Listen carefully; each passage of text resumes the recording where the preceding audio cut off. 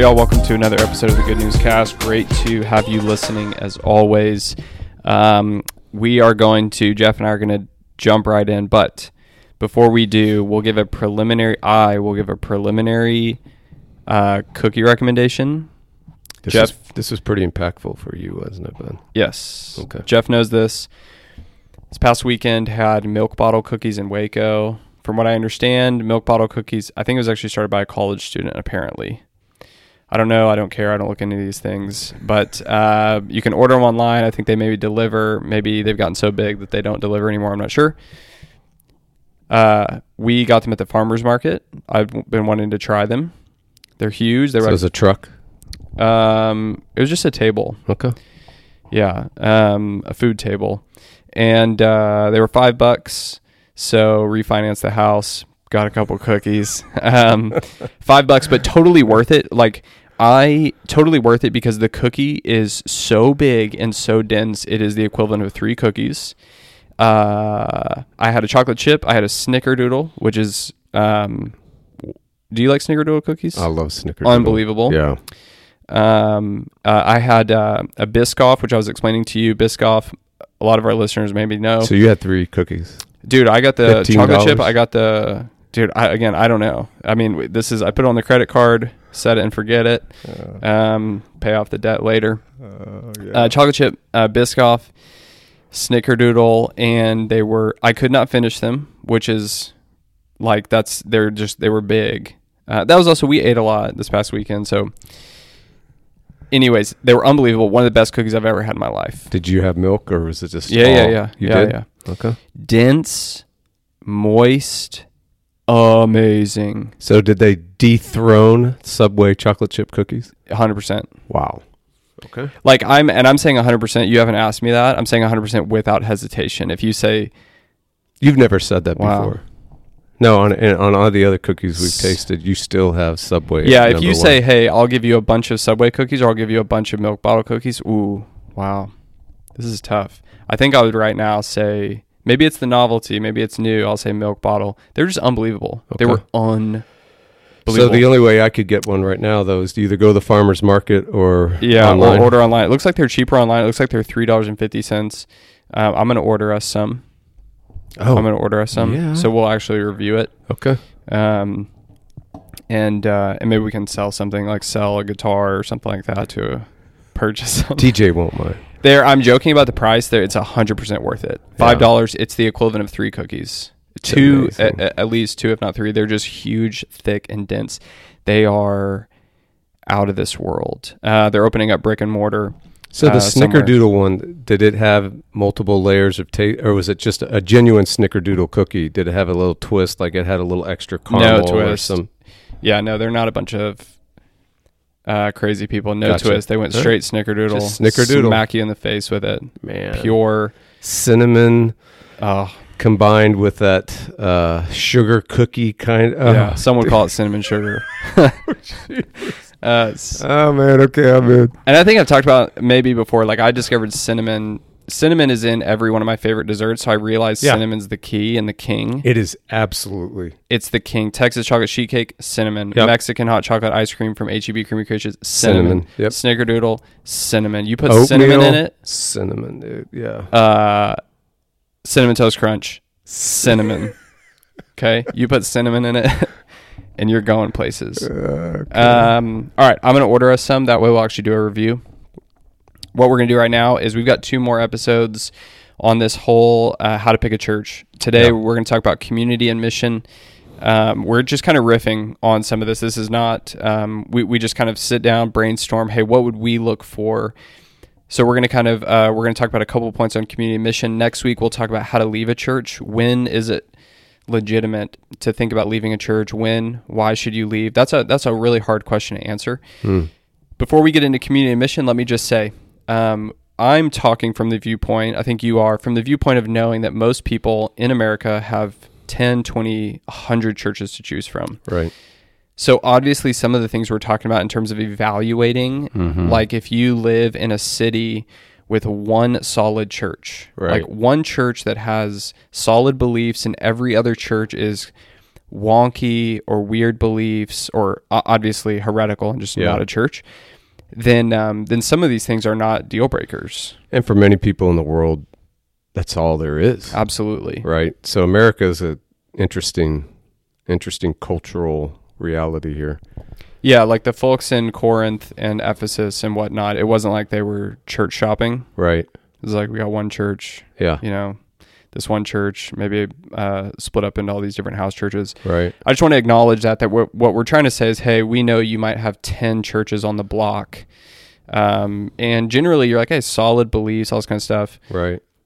But they look and feel vastly different. And so what should you look for? So we've hammered home gospel. It needs to be a solid church with solid beliefs, and they need to be preaching the gospel day in and day out, that they believe the gospel is not just for unbelievers, but for believers, that they see Christ as the center of all of Scripture. They're preaching through Scripture, and they're preaching Christ and the good news of the gospel to you and to your friends and to your family week in and week out.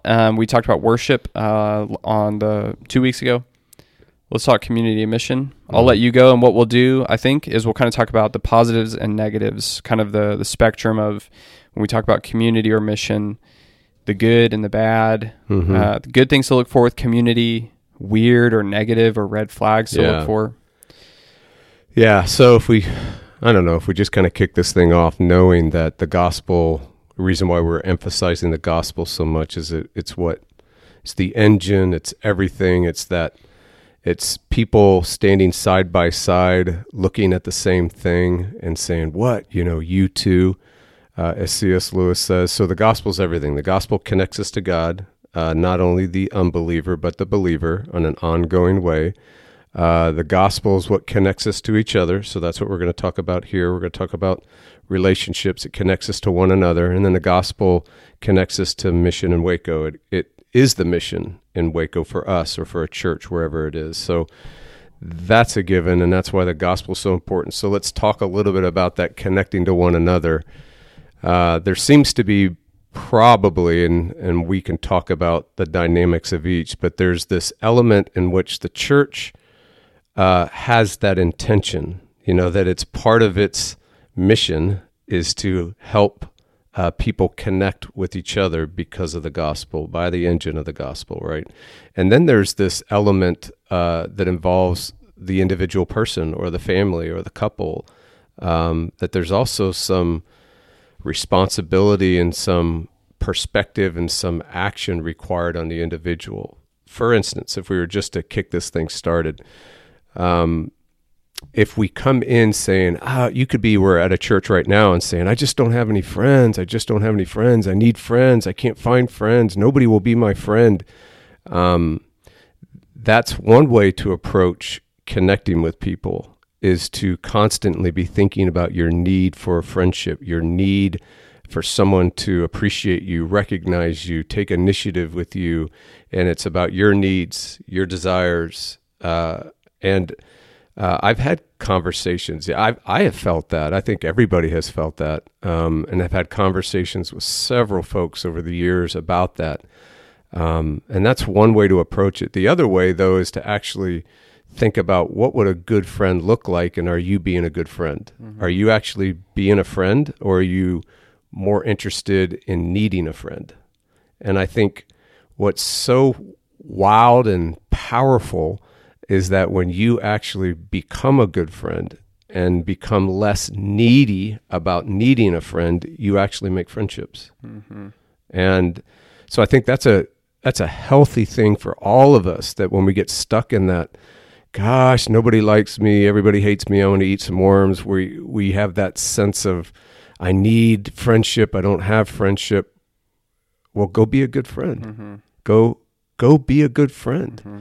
And you will have friends, and that's a very healthy thing. So that's one thing, and then I think, and then in terms of the church too, does the church as a whole prioritize connecting people to one another and creating avenues and space and easy on-ramps and off-ramps for that to happen? And that's where we're here, and many churches obviously are trying to implement some form of small groups to help friends happen.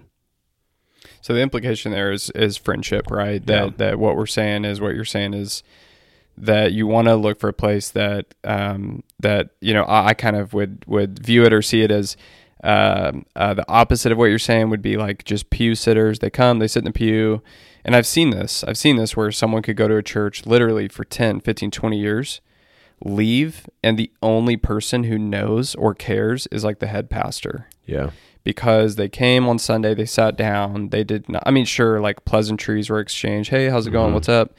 But at the end of the day, they didn't ever seek to build any kind of significant friendship, which is so key and needed. This is what we're talking a lot about at our church right now, or at least I'm thinking a lot about with rebooting our small group ministry, that obviously across the nation, COVID really hit hard. But it's such a high priority because we need it. We're designed for it. We are, bottom line, doesn't matter like what you think. We need significant friendships in our lives. Yeah. The most extreme introvert and the most extreme extrovert need significant friendships. And so... Yeah, this is beyond personality. Oh, totally. Yeah. And the gospel speaks to it, right? We are united in Christ together. Yeah. As a church, the local church gathers together, serves one another, loves one another, takes care of one another. And in all of that, you would hope that there are going to be significant friendships made. You can't have significant friendships with more than really just a handful of people. Like the time, the trust required. So I would just say, I'm just saying really what you said is that going on? Does it seem to be a value? Or does the church seem to be very much okay with come, sit in the pew? I know this is a caricature. Sure. Come, sit in the pew, tithe, and we're good to go. Does it seem to be a value? And be gracious, right? Because you could say, hey, it seems to be a value. It doesn't seem to be going on. But you know what? I'll just be a good friend. Yeah. I'll just be a good friend to the people sitting around me. I think the church does value this. So I'll be a good friend and get to know people and then hopefully be surprised that suddenly I've got good friendships. Without a doubt. And there's that sense of the friendship is even expanding a little more. Well, what do you mean by friendship? It literally is normal, ordinary friends doing life together. Yeah. Right. We're not talking about we're not talking about a program. We're not talking about a methodology. We're not talking about some training course, and we're not talking about some ministry team. We're talking about making friends and being a good friend, learning to love each other and doing life together. That is normal, ordinary Christianity. And that kind of leads into mission too. This dynamic is making friends, is how we actually connect with those that don't know Jesus. Are we making friends and having gospel conversations with others? Is our church actually thinking about making friends and having gospel conversations with its locale, with its community, where the city it's placed in? So do you expect to make friends on Sunday? Do you expect that you are warm and welcoming and intentionally aware that God is at work in your church and through your church into the community? So that would mean that folks in the community, whether they're churched or unchurched that don't know Jesus, would be in the church. So there's that aspect too, if we were to head into community. Mission in the context of community, right? Not... Which let's get to that. Let's circle back a second, I'll make a comment on community. Again, we were talking about this kind of just thinking out loud before we hit the record button. I think the red flag stuff on community would be real, a sense of, and I'm just going to talk on the gut level. There's this sense, this feeling, this gut feeling about the community that feels overbearing, feels controlling. It feels heavily over-structured, over-programmed, where almost community is almost like the gospel at the church. Like it is the thing at the church, is somehow being in community in a certain specific way. There's a reason I'm not talking about like the method of how the church gets this done. Some churches, the method could be casual small groups. Some the method could be Sunday school. There's 1,000 ways the church could try to help foster it. I think on the other side where the red flags come up is like at this church, it's like, as you always say, divinized. Like this way of having these relationships and these friendships, and the only friends I can ever have in my life are in my small group, and we're only allowed to have 12 and a half people in my small group, and we must meet on Tuesday nights. And, so you get over programmized. Right. And you can feel more like a project. Like there's this thing called community, and I'm a puzzle piece, and I'm really just a project in this program. Yeah. Which is why we're not talking about this. We're not talking about a program. We're not talking about a project. We're talking about human beings saying we are in Christ together. Yeah. How do we get to know each other? How do we love each other? Most people, Christians in my church, I'm going to love from afar. Yeah. Most people, I will only know their name. But within that is everyone going, but I'd also love to have 2, 3, 6 friends. Right. Who maybe I go on vacation with. Yeah. Right. Again, I think that red flag is where it's almost like, whoa, this church, the gospel, the good news at this church seems to be being in community. Yeah. So two things if we're riffing here. One is that does this have a certain size culture to it? Does community have a certain size culture? Like, can you have a large church and have community? Can you have friendship? Is it only small churches where that can happen? And the answer is there is no size culture. Mm-hmm. Because you can do life and have meaningful friendships with probably at maximum 12 folks, whether the church is 500, 5,000, it doesn't matter, or 5. Meaningful friendships, there's a capacity. It doesn't need to have a specific size culture. In fact, certain size cultures can all encourage meaningful friendships and community. I think, so anyhow, I thought of that, and I can't remember the other thing I was thinking. Oh, yes, we were talking about how community could feel like, or friendship could feel like it's part of a program to some other end, and that other end can be kind of creepy. So, I mean, I don't know if it's appropriate to talk about it here, but this is how cults thrive. Totally. Right? They have a certain agenda. They have a certain end, and community becomes the main way that they get their hooks in you. Yeah. And that can be intentional. Like it can be a leader or a group or a cult is like, we are intentionally doing this. This is our strategy, right? Let's get them in relationally. Let's get them so connected in their community that it's almost impossible for them to pull out of their web of relationships, because it would destroy their web of relationships to leave. But then it doesn't have to be a certain intentionality and even a design to do that, but it can start feeling like that. Yeah. It can have this, I mean, we've heard the terms before, codependency, this over control in relationships, where relationships are more of an exchange of control and power than they are of friendship, and coming alongside and doing life together, mutually loving and submitting to each other. There's usually a hierarchy in those kind of communities. Yeah. And the ones that have the control and the power have the control and the power in the relationship. So you need to run from those kind of churches. Yeah. I don't care if they have the Apostles' Creed and every doctrinal check is in place. If it is a power structure, a control structure of relationships, get out of there. Yeah, you're so right. I mean, it's not to go down this rabbit hole, but a lot of times there's that hierarchy where the pastor, I listened to Cultish, this podcast, and they talked about the Church of Wells, which is this quote unquote church. And they talk about how it seems, I mean, a lot of you'd have to listen to the podcast to get the content, understand why they determine it to be a cult. But it seems that a lot of the leaders can basically tell the people exactly how to act and exactly how to relate to people, because there's this hierarchy in cultish kind of places where the leaders do have such incredible kind of can treat people almost like a robot, and they just kind of do it, as opposed to just being like humans who are trying to love people and be friends with people. Yeah. There was one other thought that I was going to say with that, but I can't remember now. All right. Talk about mission. Yes. So you had already brought it up. So that's community. People loving people, serving people, trying to build significant friendships.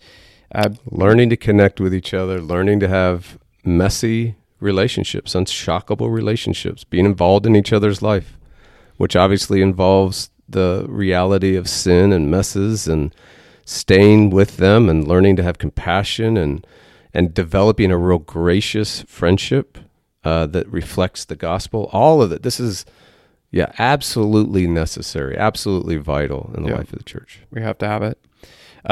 Friends, the community is on mission together. Maybe I'll let you kind of start out talking about if someone's, again, visiting a church, they're trying to figure out, should I plant down here? We think mission is a big piece that needs to be in place, that the church is looking outside of itself. That was what I just remembered about community, but we'll pass on that. I'm not going to circle back.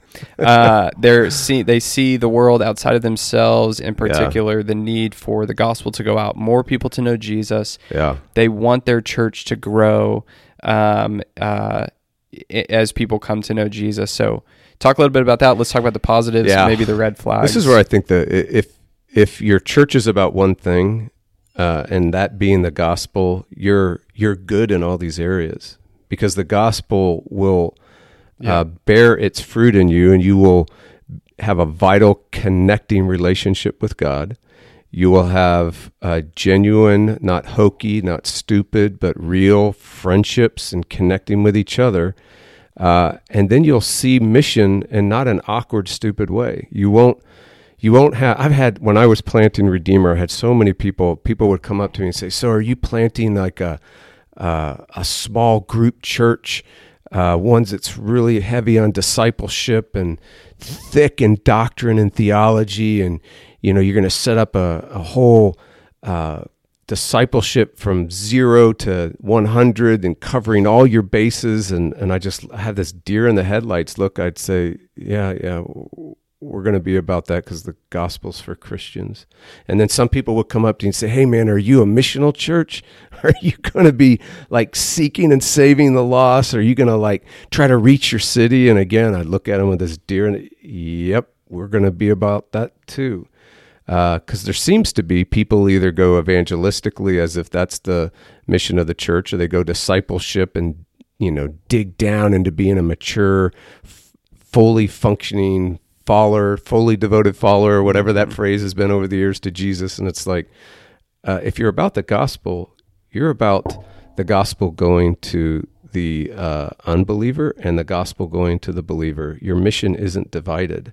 Your mission is the gospel. It's gospel growth in people. Your mission is Jesus. It's he and his salvation, reaching and renewing as many people as possible. So when we get into the issue of mission, if your mission is the gospel, you are going to be reaching and renewing as many people as possible wherever you're at.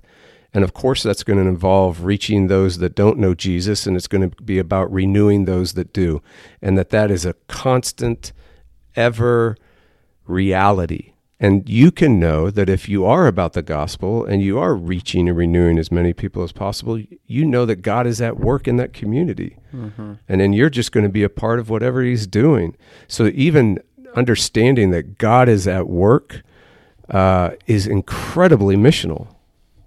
Understanding that the gospel grows and reaches and expands and has an agenda and life all its own will make you be a vital church, a gospel-growing church, that you're reaching, renewing as many people as possible.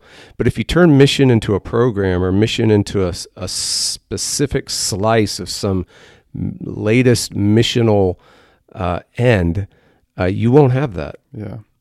And eventually, culturally or even functionally, that slice that you are about, the winds of the culture change, and all of a sudden that's not effective. That ministry methodology is not effective, or that mission that was very popular in that particular time, like we could talk about some of the missions that are popular right now in our culture, they'll fade away and they become another pursuit of the law as opposed to the gospel. In case you hear Harry Potter right now and you feel like you're like, oh, is this real? Like, are the books real? Is that what's going on? Don't worry. It was just Jeff's phone. My phone, no, I don't think anybody could hear that. But I just wanted to bring someone back to reality who was like, oh my gosh, I think this stuff's real. It's not real. It's just a phone. Could be real. What are we talking about again? Mission. All right. Mission. Red flag. So let me, so again, the church does the church value mission. And again, be gracious. The last thing I would want this podcast to turn into is something like that where it's just nitpicking, right? Oh, yeah. I mean, there are certain non-negotiables. There are certain things that you and I would say, oh, absolutely run from that church. Again, keep in the context, we're talking about if you have 10, 15 churches to choose from that are legit churches, like it's Christians, they worship Jesus, they trust Jesus alone for salvation, but you've got to figure out which one to put roots down. That's where we're speaking from. Do they value mission? Again, I think it's the same with community. Yeah, they clearly value mission. We're not sitting here saying, hey, nitpick them. Maybe it's one of those things of like they value it, it's there, but maybe I need to be, maybe before I'm demanding that they all, do mission perfectly, maybe I'll just get going with it. Maybe I'll be a good friend, and maybe I'll be someone who lives, to kind of use the popular phrase, a missional lifestyle, and go from there. Mm-hmm. I don't want people to get all not merciful, not gracious with what we're saying. Now, red flags, maybe some of this, for me, there's kind of two things that I think. Number one would just be, obviously, if it doesn't seem to be on their radar. I would say, like, if mission, the church growing, like literally that local church growing, which to me, the best growth that you should desire is someone is a non-believer, they don't believe in Jesus, and somehow through your church, whether it's literally they visit your church or someone in your church knows them because your kids play t-ball together, they come to know Jesus, and to put it in Bible language like Acts, they're added to the number, right? Like the church grows, even that local church grows. If that's not on the radar, it's never being talked about. It just doesn't seem to be. It seems like the church is what it is, and when all of these people grow old and die, the church will be gone, and they seem to be content with that reality. Yeah, that would seem to be at least some kind of red flag. I would say on the other side would be kind of, again, similar with community, where mission becomes like the good news. Like the good news is that we make disciples, and where it's just like the thing, and especially when it starts to kind of get parsed out in weird ways where like it's only the spiritual, like there's almost like levels, like the most spiritually mature and elite are the people who plant churches, and they go the missionaries. The missionaries, they go across the seas. And so if you are an insurance agent in Mahia, Texas, you're or on the B team. You are like B team at best, and your life is pretty boring. Like you'll get to heaven, but like honestly, you're benched right now. Yeah, you kind of wasted your life. Yeah, the coach is not thinking about you and forgot your last name. That is a huge red flag, because the vast majority of Christians will never be pastors. They will never be missionaries. It is the minority. Yep. I think this is so key. It's helpful for me. The minority of Christians are called to be pastors. Yep. The massive minority, or I should say, the tiny minority, however that works, are pastors. They are missionaries. They are church planners. It's a tiny, and it's not like, well, it's tiny because only a certain people get to that level. No, that's all up to God's providence. Yeah. God is the one, like, Colin, I noticed you were, you were the guy that if I put you in the pastor role, then everyone will think if he can do it, I can do it. Like that's why I picked you, Bubba. So it's not about elite. It's not about maturity. It's simply about God calls some people to be a missionary in Timbuktu. And then equally so, he calls so-and-so to be an insurance agent or a real estate agent or to start a business, whatever. Yeah. And that mom may have just as many legit connections in her life to share the gospel with as, let's face it, a lot of missionaries. Without a doubt. Right? Without a doubt. So I think that's a red flag if there seems to be in the culture that idea of I need to rise the ranks and get out of being like a stay-at-home mom or my business owner because this is like B team stuff. Yeah. No. We need all of that happening. Yeah. That's life. That's ordinary life, and that's ordinary mission. Yeah. In fact, the Great Commission, I mean, let's just go right there. The Great Commission is making disciples. That's the main verb, right? Gospel growth in people. I mean, that's what that is. That's the main verb. Everything else there is a participle. The going, the teaching, the baptizing. So it's telling us how, the means by which God and we participate in disciples being made. And the going is really fascinating because that's a circumstantial participle. You know what that is. And that just means where God has sovereignly placed you in life as you go about the life he has placed you in. So it becomes this real, genuine doing life as he's called you, where he's called you as a mom, a dad, a t-ball coach, a plumber, a professional, and professional athlete, or one who's on the B team on the 8th grade, whatever it is, teacher, professor, whatever the call is, as you do that, as you go, you're making disciples. And that changes again, what is mission? And mission becomes gospel growth in people, and it becomes a real connection between loving people and mission. There's not a false dichotomy there, that you're actually making friends and having gospel conversations with your kids, with your spouse, with your neighbors, with those you work with the person that does the checkout line. It's being a good friend. It's loving people. And as Paul would pray, he prayed that God would open doors for the gospel to run in triumph, open doors relationally and in places where he's at. Now, of course, he's an apostle, so even as we are talking about this, we're going to think about it at maybe a fuller way, or even a way to help us as a church see those doors open up and see those relationships be made, whether it's going and telling or even coming and seeing, and how the church can be friendly and warm and inviting, and it's reflecting the realities of the gospel. So I completely agree with what we just talked about, that if you are a mom right now, or you are a baker right now, you're the one making the cookies, you have a phenomenal call, because either God is sovereign and at work, and he, as Acts says, at the birth of the church, he's placed everybody where he wants you, and he's reached you, and he's loved you back to life, and he's spoken you back to life in the gospel. You are now called to love people.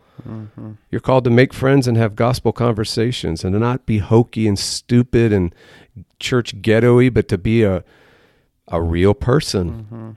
Mm-hmm. Are you a coach? Well, be a good coach. And watch the doors open up and be ready to walk through them. Are you a teacher? Are you a plumber?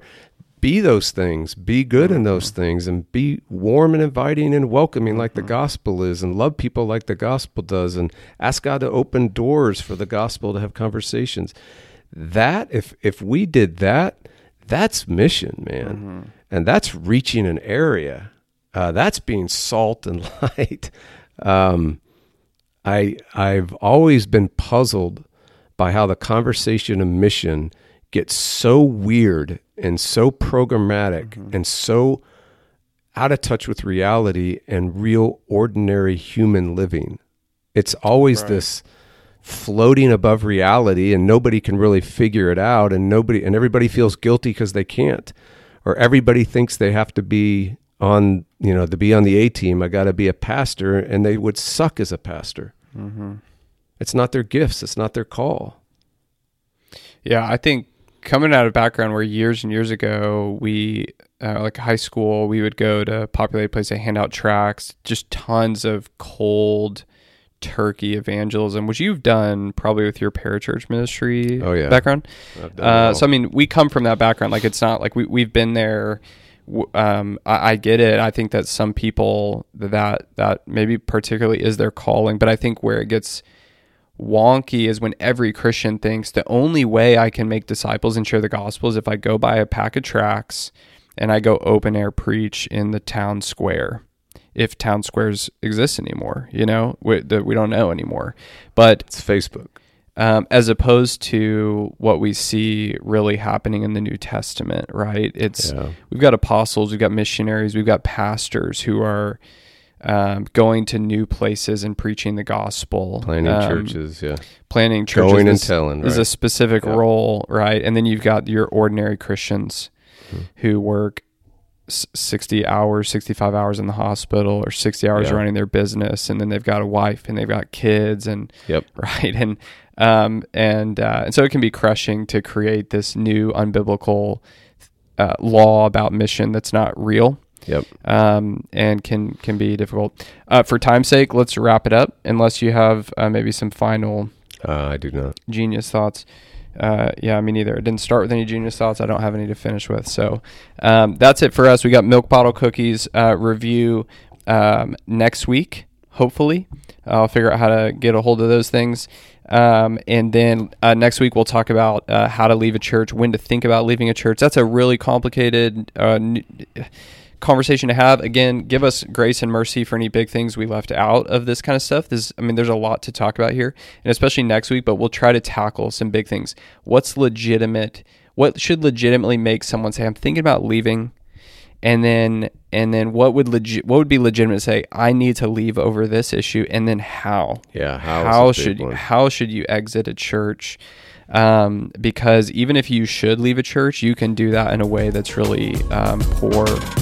So we'll talk about all that kind of stuff next week. So thanks for listening.